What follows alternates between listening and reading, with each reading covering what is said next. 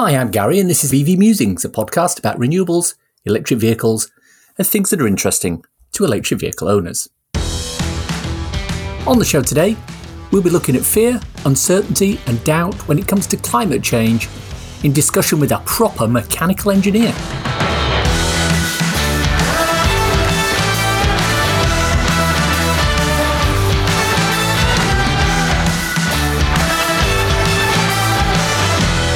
This season of the podcast is sponsored by ZapMap, the free-to-download app that helps EV drivers search, plan, and pay for their charging. Before we start, I wanted to apologise for a small technical hitch in episode 147, the 80% episode. The recording didn't include the favourite part at the end that those who listened past the boilerplate credits look forward to, so I do apologise for that. The responsible person has been taken out and slapped hard with a pickled herring. Our main topic of discussion today is FUD. Now, we've covered FUD, fear, uncertainty and doubt, as a concept many times before on this podcast. Our very first episode almost 4 years ago was about myths and legends in the EV world. A lot of the myths that come around regarding EVs are a result of FUD from people trying to stop the advance of this technology. How many times have you heard the old one about batteries lasting 3 years, then needing to be replaced at great cost, for example? But this week, we're going a little more macro than that. We're looking at global FUD when it comes to climate change. A lot of this comes on the heels of a trio of programmes put out by the BBC on big oil and its role in the climate change debate. The 3 episodes were called Denial, Doubt and Delay. If you have a few hours spare over a couple of nights, please sit and watch them. Links are in the show notes. But there is a different side to this sort of obfuscation. Gold star for using today's word of the day there, Gary. It has had a knock-on effect with a generation of people working in that industry. I refer to a thread from a Twitter user called Tom Swaffield Bray. Back in 2007, he did a pre-university year in industry at Shell's research centre near Ellesmere Port. He worked in one of the diesel fuel research teams as an intern, mainly on working out how to communicate development in fuel technology. He was asked about whether he was concerned ethically about working for Shell. After watching the BBC programmes mentioned earlier, he's had to sit and think. As per his words, well, never mind what he wrote, let's speak to the man himself. Welcome, Tom. Could you start by telling people what it is you do? Yep. So, hi, Gary. Nice to be on this show. I'm a mechanical engineer working for a local authority in the northeast, trying to reduce emissions in my county and respond to the climate emergency. So I work on a range of projects, including installing heat pumps at council buildings, installing solar panels wherever we can, and building strategy for decarbonisation more broadly, whether that's of our built environment or of our council fleet. That's my role. Somewhere between the passion I have for the climate emergency and my technical expertise coming together. So yeah, it's a good job. Sort of roll that back and give me your origin story very quickly. I don't believe you've got an electric vehicle yourself, but you do use pool cars that are electric, and you classify yourself, as you said there, as something of an environmentalist. What got you into this whole renewable sector? What's your origin story? Yeah, good question. So, I studied mechanical engineering at university, partly because I loved Formula One and I loved planes, and I thought that was my future. And very quickly after kind of starting at university, I came to the conclusion that those two things weren't necessarily appropriate for this kind of climate change story that we had kind of in the background, and actually started working for an engineering consultancy called Arup when I graduated, and increasingly was working on low carbon building design because that's what our clients wanted, really. So with some kind of training and some focus on that, I started to move my every day into how do we reduce emissions? How do we meet building regulations so that buildings can be built, and how do we respond to that? So I think that's kind of my story was from a place of loving cars and loving fast things to acknowledging actually as an engineer I could do something different. And really, so the last 3 years working for the local authority, I've very much taken a step of my career as well as a passion to say, what is it that we can do from a technical point of view to build a low carbon economy rather than just design things or think about things, but what are the practical steps that we can take. Now, I believe back in the day you started interning, or you had an internship at our good friends at Shell Oil. Tell me about the revelation you had there, referring to career paths for engineers working in that sector. Well, absolutely. So, yeah, as an 18-year-old, I took the opportunity through the Engineering Development Trust to have a year in industry with a engineering company. And the company called Shell had their research centre fairly close to where I lived, so about an hour away. So I lived in digs nearby. And actually, when someone like Shell comes along as an 18-year-old, you think, wow, my career has started off so well. This is such an amazing opportunity. And I had a friend who actually, when I told him about it, asked me if I was okay ethically working for Shell. And I had no idea what it meant. I was just so excited about their link to Ferrari and the scale of their industry. And actually, my granddad worked at the refinery that was next door to a research centre. So it all kind of added up. And actually, for that year whilst I was there, I worked with some extraordinary engineers, some really passionate experts, some really, really good people who were working really hard to make Shell fuel better, whether that's cheaper to make or more efficient in vehicles or cleaner in vehicles or cleaner to burn, all that kind of thing. And there wasn't really a discussion that I had around, or I was part of, around climate change in that role. I was there for a year, but the discussion was more around this stuff might run out one day. What's the future of our business model? So I think it was quite interesting there that, yeah, I guess kind of nationally or globally, we weren't talking about climate change as an issue, 2007, 2008, but we were probably all a bit conscious that there's a limited resource that we might need to move away from one day. But for me, maybe I was naive. I was definitely naive, but it was just a really exciting place to work and a lot of happy memories working there. A really, really impressive place, really.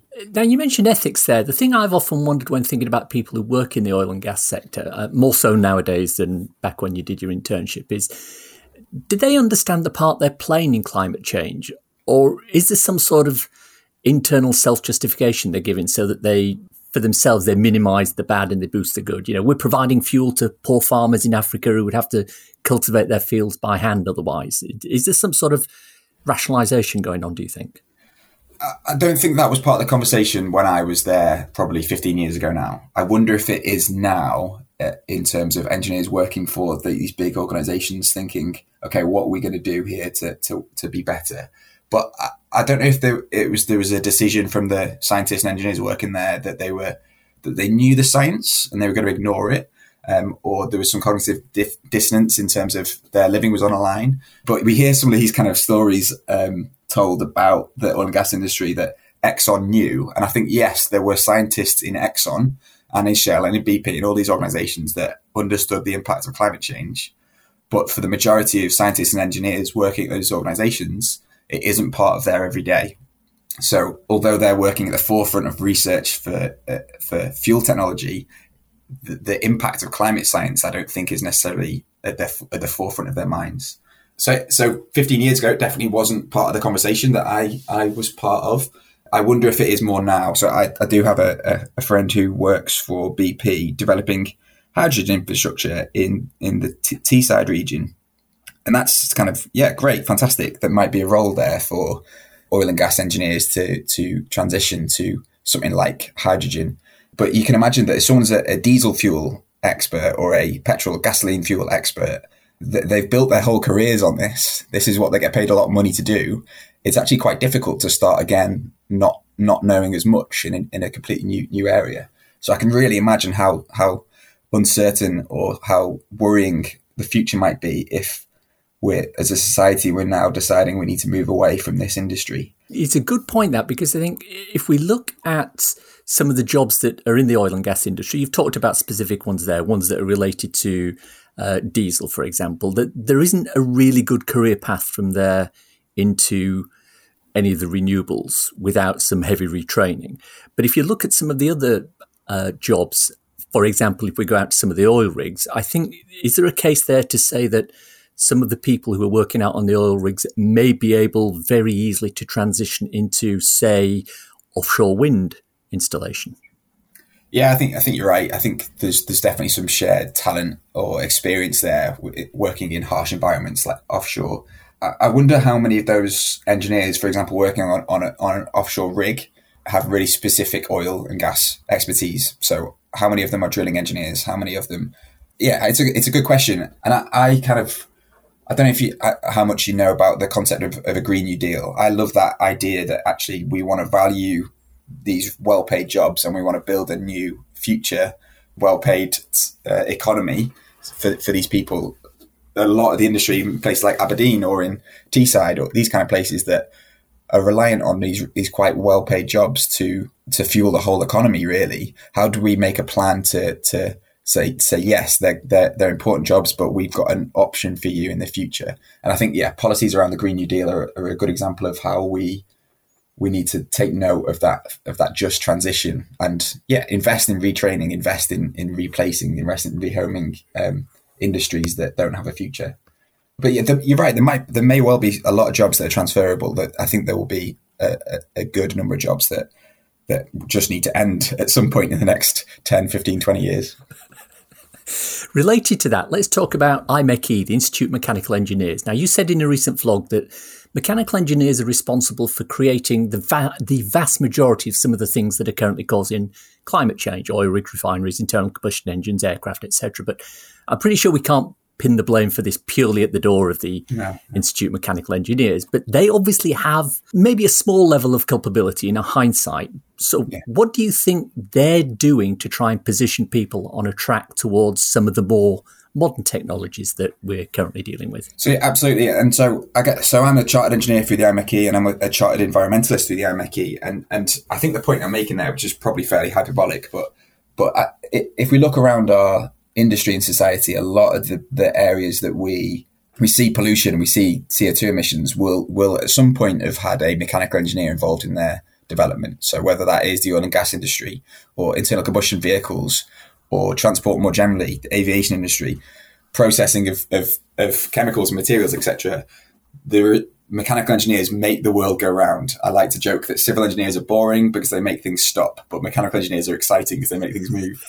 But actually, I'm not convinced the IMechE's really understood the potential role of mechanical engineers in the crisis, whether it's these industries that we developed over the last 150, 170 years that have relied on fossil fuels, or the opportunity that mechanical engineers have to solve the problem. So, we are experts in efficient design. We are potentially experts in low carbon design, whether that's the machinery of a wind turbine or the machinery of tidal turbines, or actually the thermodynamics of a heat pump. These are things that as engineers we study and are experts on from our university days. So I'd love to see the IMechE leading and setting out a path for the transition away from fossil fuel industries. And I think, we've not grasped the scale of the challenge. If you look on the IMechE website, you don't see much about climate. I looked this morning, and there's a 2-day course, a 2-day seminar costing £1,000 on green hydrogen, and that's pretty much the only thing on the front page of the IMechE website that has any link to climate change, which is very interesting. And I compare the IMechE to our colleagues in the civil engineers. So the Institution of Civil Engineering had their president a couple of years ago, an engineer called Rachel Skinner. And she did a year of the ICE putting out the agenda of Shaping Zero. It's a challenge to civil engineers to lead on the net zero transition. And I'd really encourage you to go away after this podcast and Google the Shaping Zero and Rachel Skinner, and Google that video series, because it's really inspiring and challenging for all of us, whether engineers or not, about what the role of engineering might be. And I think the IMechE's just been silent in comparison, where the opportunity and the skill set that mechanical engineers have to solve this crisis, we just seem to be chatting around the edges as a business opportunity rather than leading the way for a low carbon future. Talk to me about the concept of Ikigai and how it applies to you specifically. Yeah, I don't know much about Ikigai, but it's something that I've seen around on the internet for a few years. But it's the idea of the Venn diagram of something that you love, something that someone's willing to pay you for, something that is important for the planet. And what's the final one? Something that you have expertise in. So if you can imagine that Venn diagram in those 4 circles, right in the middle is this concept of Ikigai. So something that's meaningful for the planet, something that you can get paid to do, something that you're an expert in, and something, I've forgotten the 4th one again. Anyway, you get the idea. And so, I'd encourage you to Google that. It's a Japanese phrase. And I think on my best days in my role, I find myself in that position of a meaningful, impactful position that someone's willing to pay me to do, that I enjoy and that I have the expertise to do. I'm really lucky, I think. I'm not sure there are many roles that find that Venn diagram. The reason I bring it up, obviously, is you're currently working with local council on a number of projects, one of which I'm aware of, which is the one around solar heating and battery storage. Now, that can't have been a cheap project. I mean, like you, I've gone through that on a personal basis. I put the panels in, I put the battery in, I've got the heat pump in, and, it's not cheap. And I know councils are notoriously shy when it comes to spending money on quote unquote new stuff. Talk to me about that and the sort of challenges that you had to overcome and what role sort of FUD, fear, uncertainty and doubt, played in that. Yeah, definitely. So, the project that we're talking about, again, if people want to look at it, is the Morrison Busty Low Carbon Depot. So it's one of our strategic depots across the county that's home to an awful lot of services in the county.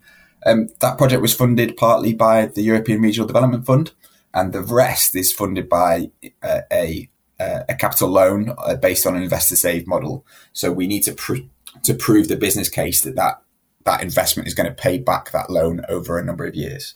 And that's one of the ways that councils can invest in this stuff, is if we're proving that there'll be a saving to our operational costs, then we can loan the capital funding to invest.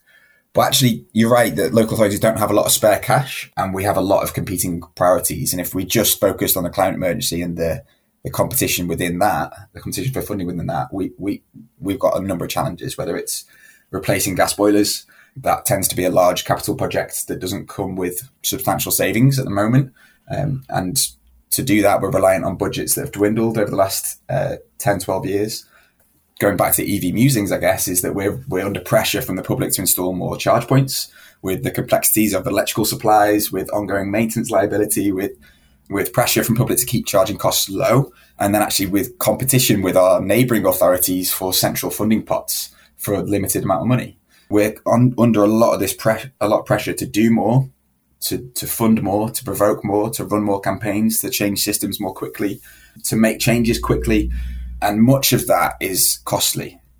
Much of it is technically challenging. Much of it is ultimately out of reach for a under-resourced local authority. I'm really lucky to work with a really committed team of people specifically on the climate emergency in my workplace, but we're a big local authority that probably has the resource to do that. I don't think many have. But in terms of that, in terms of the funding side of things, we tend to have to be able to prove that a project is not going to make things worse, first of all, and actually may pay for itself over a period of time. And that's actually really difficult to do, whether it's EV charging or a heating project at the moment. For solar or for other electricity projects, it's not that difficult to do because electricity is very expensive, and generating it so that you don't have to buy as much can be really quick payback. So I guess that concept of FUD, so fear, uncertainty and doubt, I sometimes think uncertainty and doubt are similar things. So I want to add in a second D of delay. Some of the conversations we have are, well, this might be cheaper in 5 years' time, or there might be an alternative, cheaper way to do things in 5 years' time, or in 10 years' time, or in 20 years' time. We can wait. And as a activist, so taking my day job hat off and becoming an activist, the reality is that we don't have time to wait. That delay or that doubt or that uncertainty that we might have, we don't have time to wait for a solution that may or may not come down the line. And we have solutions today to reduce emissions across the board that may be costly. So declarations of climate emergencies don't come with the caveat, as long as it pays for itself. It comes with the, we need to do this as quickly as possible. So that's one of the kind of bits of uncertainty that I think local authorities have, is how do we afford this thing? How do we do it as quickly as possible? But how do we get what's best value for money for council taxpayers? And that's a really difficult challenge in the context of competing with a wide variety of budgets on health and social care, on children's services, on leisure facilities and entertainment and all this kind of stuff. So I'm not a leader in my local authority, but I'm not jealous of, I don't envy the people who've got to make these kind of decisions. And it's a painful situation to be in. I did an episode last season or the season before about the local councils. And I spent a long, long time trying to get in touch with people to say, come on, talk to me about how you're dealing with, for example, electric vehicle charging. And nobody would come on and actually talk about it. I got referred to a number of websites. Oh, this is our climate strategy, etc., etc. But there's a lot of councils that have something in place that says, oh, yes, we're committed to doing X, Y, and Z. But they all come up against the barrier that you've just talked about there, which is, well, I've only got a limited pot of money.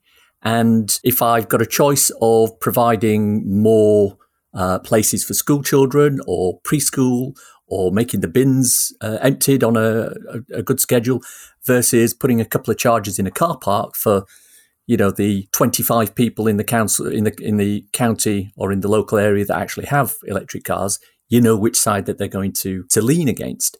But what I did find fascinating is you're probably aware of the AUX, is it AUX on off-road charging scheme, which is a central fund from the government which local councils can pull in to put, as it says, off-road charging for vehicles, for electric vehicles.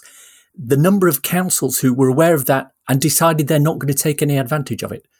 Well, we don't necessarily think that electric's the way to go forward. We're waiting for hydrogen, or that doesn't fit into our plan. And it was frightening. And a lot of that comes back to a lot of the FUD that's around there. This whole thing of, is electric the right way? Should we be going for hydrogen? And it's, as you say, it's delaying the whole transition. And it's going to cost us, as I say, you pay a lot now, or you pay a hell of a lot more in 10 or 15 years' time when the impact of not doing the things that you were supposed to be doing now comes home to roost. Yeah, I think that's right. EV charging is really difficult for councils. When chargers get put in, that someone in the public will complain they're not right, whether it's they're not priced right, or they're in the wrong place, or they're the wrong type of charger. And actually that strategy of, do we want to get as many fast chargers as we can in car parks, or do we want to get much fewer rapid chargers as quickly as we can? So it's really tricky. And there are government pots, and there are government pots for charging and also to decarbonise public sector estates. And I think the complaint I have on that is that these pots, if we know there is a challenge in every community to decarbonise buildings and to provide electric vehicle charging, there should be a per capita investment in every community. But instead we have to compete. So the public sector decarbonisation scheme, which is the main grant funding for buildings, is limited. It is time limited. We have to jump through some significant hoops, whereas actually a long-term strategy that says, because this council has 500,000 people, it will get this much money each year for the next 10 years. The reality is we compete with our neighbours to come up with a better project or a quicker project, and there's probably some positive there, but it means that strategic planning can't take place, and the less well-resourced local authorities will not have the time or officer time or the resources to bid. And I think that will actually be one of the biggest problems, is that although that a council strategy may say, yes, we want to invest in electric vehicles, is do they have the resources as a priority to pay for an officer or a team of officers to develop these things? And the answer is often no, because they've been cut to the bone. I definitely understand what you're saying about, I listened to your council's episode and I found it really interesting that there is funding available and not being taken up by certain authorities, but it's often actually quite difficult to access that funding and quite time consuming for the local authority that has competing priorities. But it's a good challenge. One of the things that also plays into this is, and we've said it before with reference to many different things, it's tone from the top. If you get people who are running the authorities, the local authorities, who don't necessarily understand or acknowledge or believe that there is a problem, then they're not going to be pushing forward with the solutions that need to be in place. I don't know what your local authority is like, and if you don't want to comment about that, that's fine. But I was at the new Oxford Super Hub that was opened a couple of months ago, and the leader of Oxford Council stood up, and she made a fantastic speech about the efforts that they're making in Oxford to decarbonise, to put electric vehicle charging in and all that sort of stuff. So they've obviously got the leadership from the top, which is saying, yes, we understand there are challenges. We understand there's limited funding, but we're going to go for it anyway. And we're going to engage with the government. We're going to engage with private organisations, and we're going to get this done. But you may then go to another authority. And I think, if memory serves me from the council episode, Leicester probably was one of those where they've taken an attitude of, well, we don't really care, more or less. We don't have anyone at the top who's pushing for this. And, as a result, they don't have the charging that they need in place. They don't have a plan to put it in place. Or if they do, it's a very short term. Oh, we're going to run a pilot. We're going to put 4 chargers in and we're going to run it for 18 months and then we'll see what happens after that. But we don't think we're going to do anything. And I think tone from the top is key. Absolutely. And actually that says something about our political system in many ways, that we often will, I think, the turnout for local council elections tends to be quite low. But if we're saying that we could elect someone or elect a group of people that would prioritise this stuff, then actually our local vote could be really impactful. We've definitely had cabinet members who've been champions of this stuff that all of a sudden officers' priorities changes because a cabinet member is going to complain if it's not done properly, and that's what we're working for. But then actually within council leadership, again, they have multiple priorities, and you could argue that wealthy local authorities in the southeast need to lead the way, whereas less wealthy local authorities in the Midlands, picking up on Oxford and Leicester, or in less parts of the country, other parts of the country are going to struggle to have priorities that they need to deal with. So, I think one of the things that as a climate activist I say is we need to use our vote well, nationally and locally, so that we can lead in this. And I think you're spot on. If without local leadership, we don't make the changes that are needed. Moving on, you and I engaged on Twitter recently after you posted a video about your decision to fly abroad, despite positioning yourself as trying to be eco-friendly. And now you called yourself hypocritical for doing so, but you countered by saying that you paid to offset your flight. Now, on the topic of fear, uncertainty and doubt, there is a lot of FUD around offsetting. And in many instances, it doesn't actually offset anything anyway, especially if you're donating to projects that would have happened regardless of whether you donated money or not.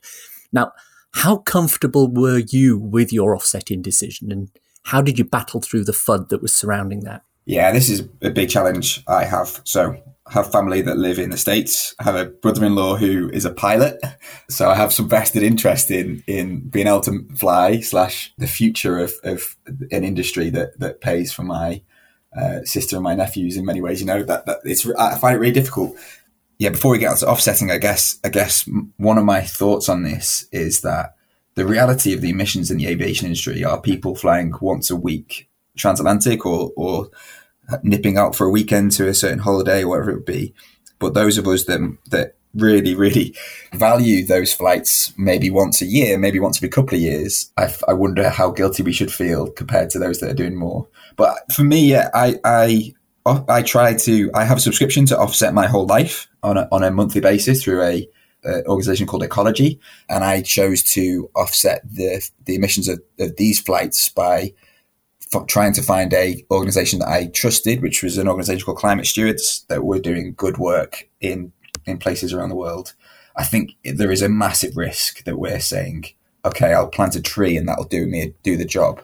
Who's going to maintain that tree? Who's going to make sure it's healthy? Who's going to make sure it's not cut down or damaged in development? All this kind of stuff. It's not as simple as I've emitted a ton and I can pay £20 and that ton will disappear. But my challenge to people is what are we doing to reduce that ton and what are we doing to emit? So one of my good pals did his PhD in Holland and had to travel back for his Viva at the end of his PhD.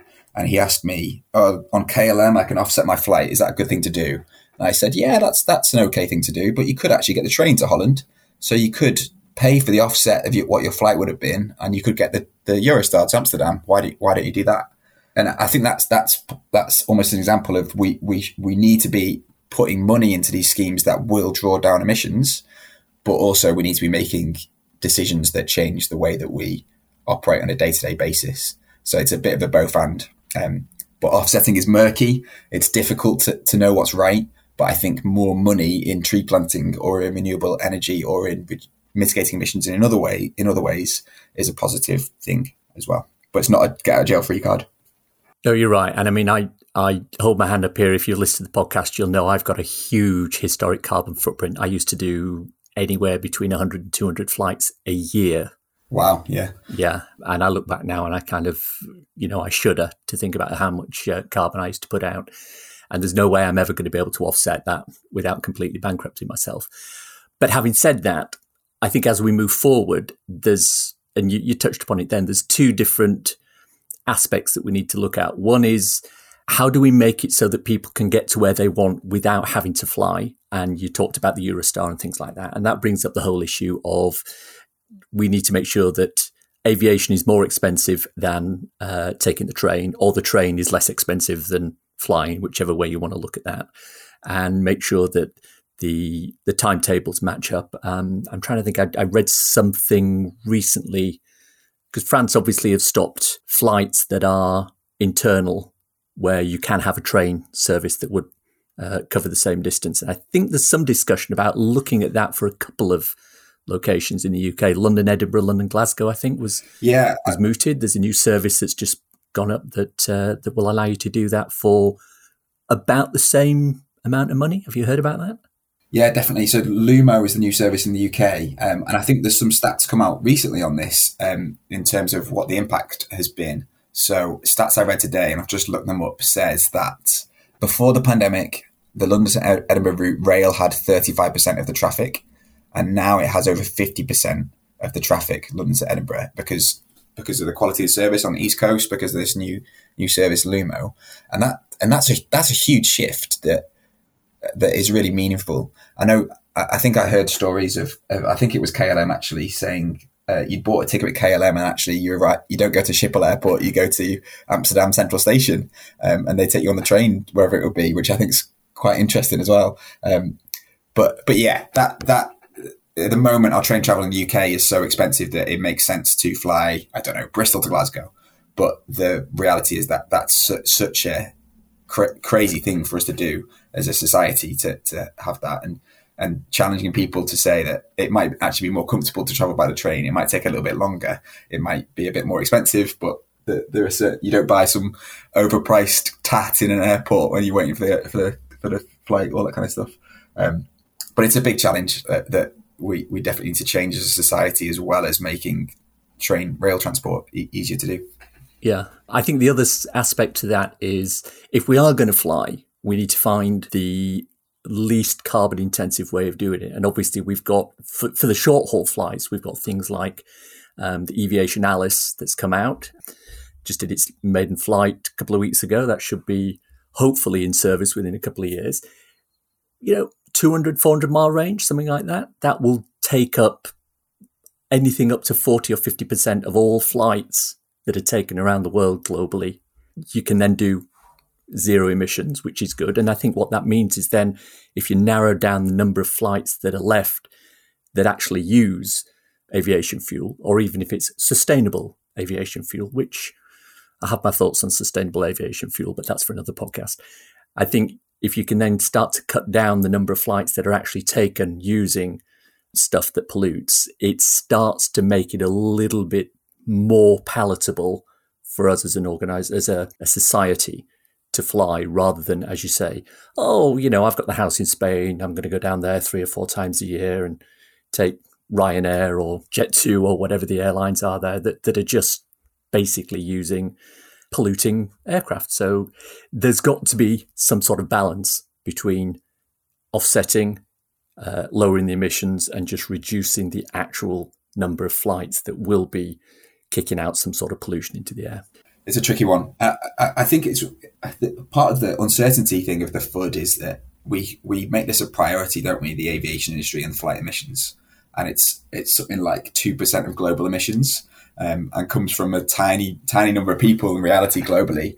So the impacts that is had on that number of people is actually quite low if we made significant changes. But yeah, for the UK, almost 50% of our emissions come from heat, but we don't necessarily have the same campaign against a gas boiler manufacturer as we might do an airline or an airport. So I think there's some, when we start counting our emissions properly, we need to understand where the big wins are going to come from, and what the big challenges are. I keep hearing that, and I think I'm going to push back a bit on that, because yes, it's 2%, but it's not 2%. That's 2% from the airlines themselves. That doesn't include any of the ancillary things like bringing the aviation fuel to the airport, all that sort of stuff. Yeah. And it's growing at 4% a year, which means in 15 years it will have doubled. Yeah. And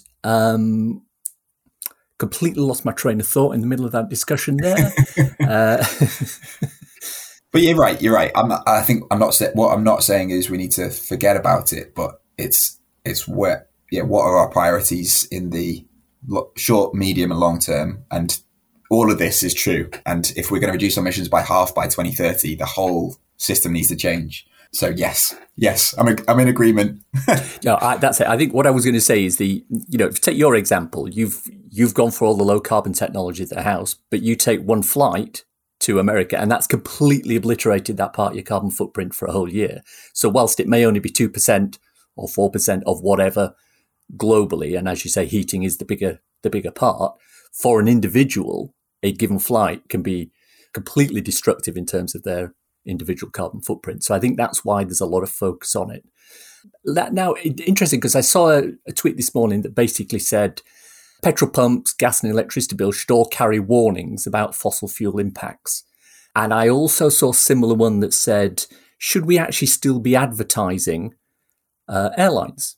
Because they reckon that, business is improving and it's a necessary thing that we need to allow people to like yourself to go and visit family in America. So if the need is there, why do they have to advertise?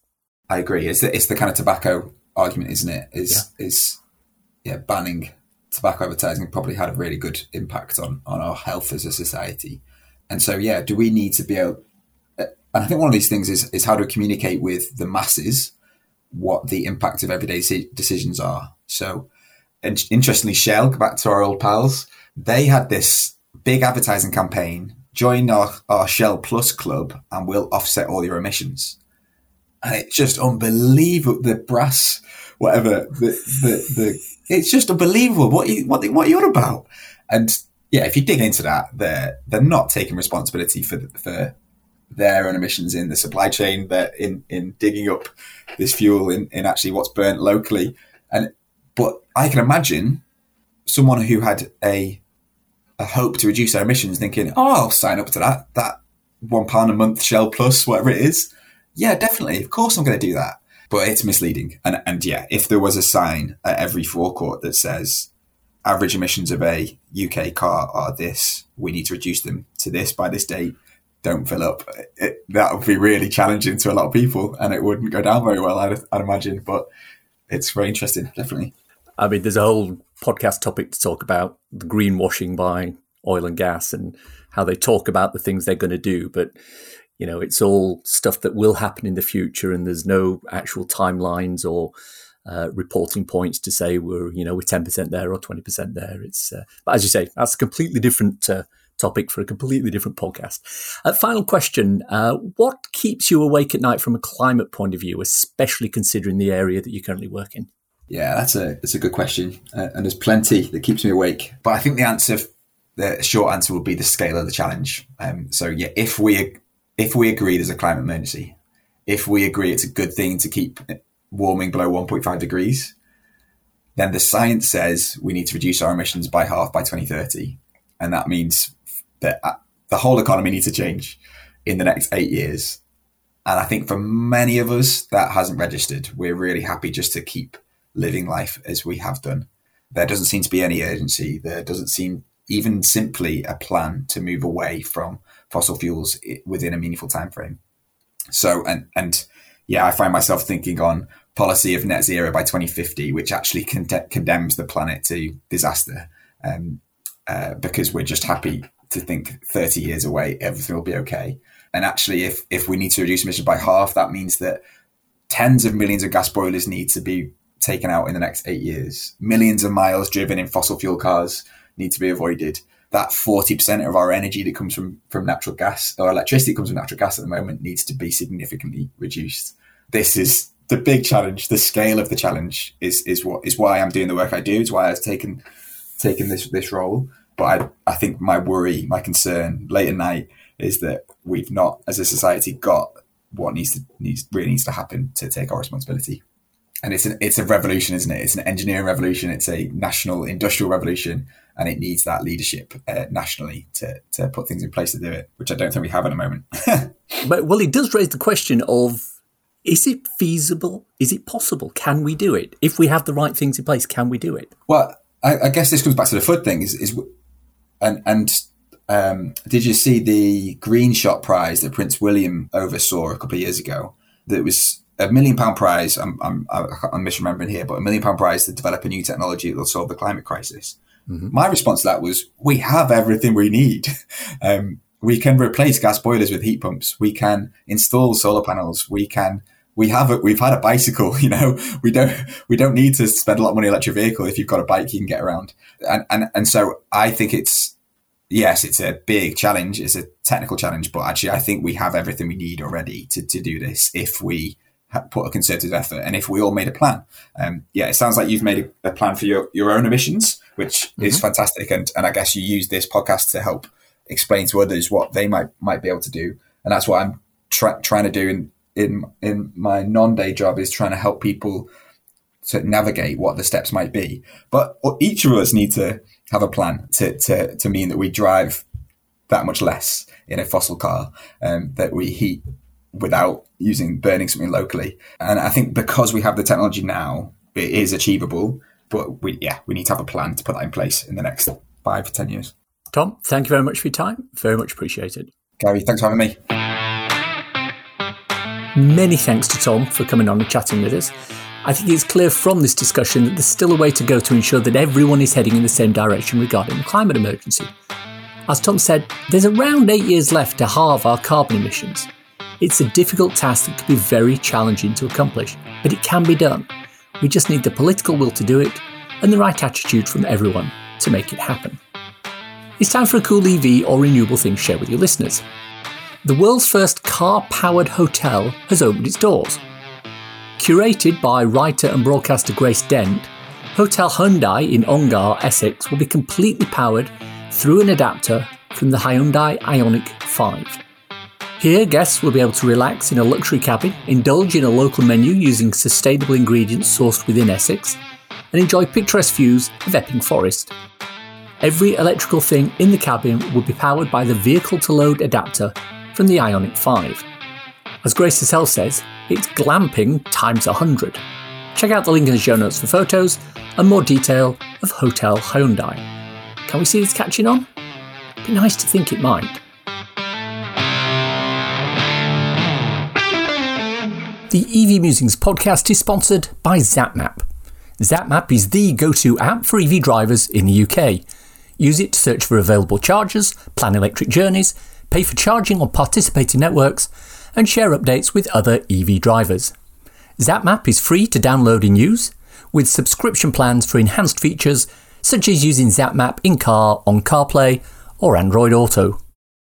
And that's the show for today. Hope you enjoyed listening to it. If you want to contact me, I can be emailed at evmusings@gmail.com. I'm also on Twitter @MusingTV. If you want to support the podcast and newsletter, please consider contributing to becoming an EV Musings patron. The link's in the show notes. Don't want to sign up for something on a monthly basis? If you enjoyed this episode, why not buy me a coffee? Go to coffee.com/EVmusings. That's ko-fi.com/EVmusings. And you can do just that. Takes Apple Pay too. I have a couple of ebooks out there if you want to read something on your Kindle.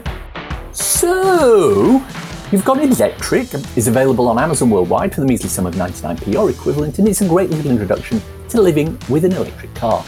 So, You've Gone Renewable is also available on Amazon for the same 99p, and it covers installing solar panels, a storage battery and a heat pump. Why not check them both out? Links for everything we've talked about in the podcast today are in the description. If you enjoyed this podcast, please subscribe. It's available on iTunes or wherever you get your podcasts. Please leave a review, preferably 5 stars, as it helps raise visibility and extend our reach in search engines. If you've reached this part of the podcast and are still listening, thank you. Why not let me know you've got to this point by tweeting me at MusingTV with the words, no career path, hashtag if you know you know, nothing else.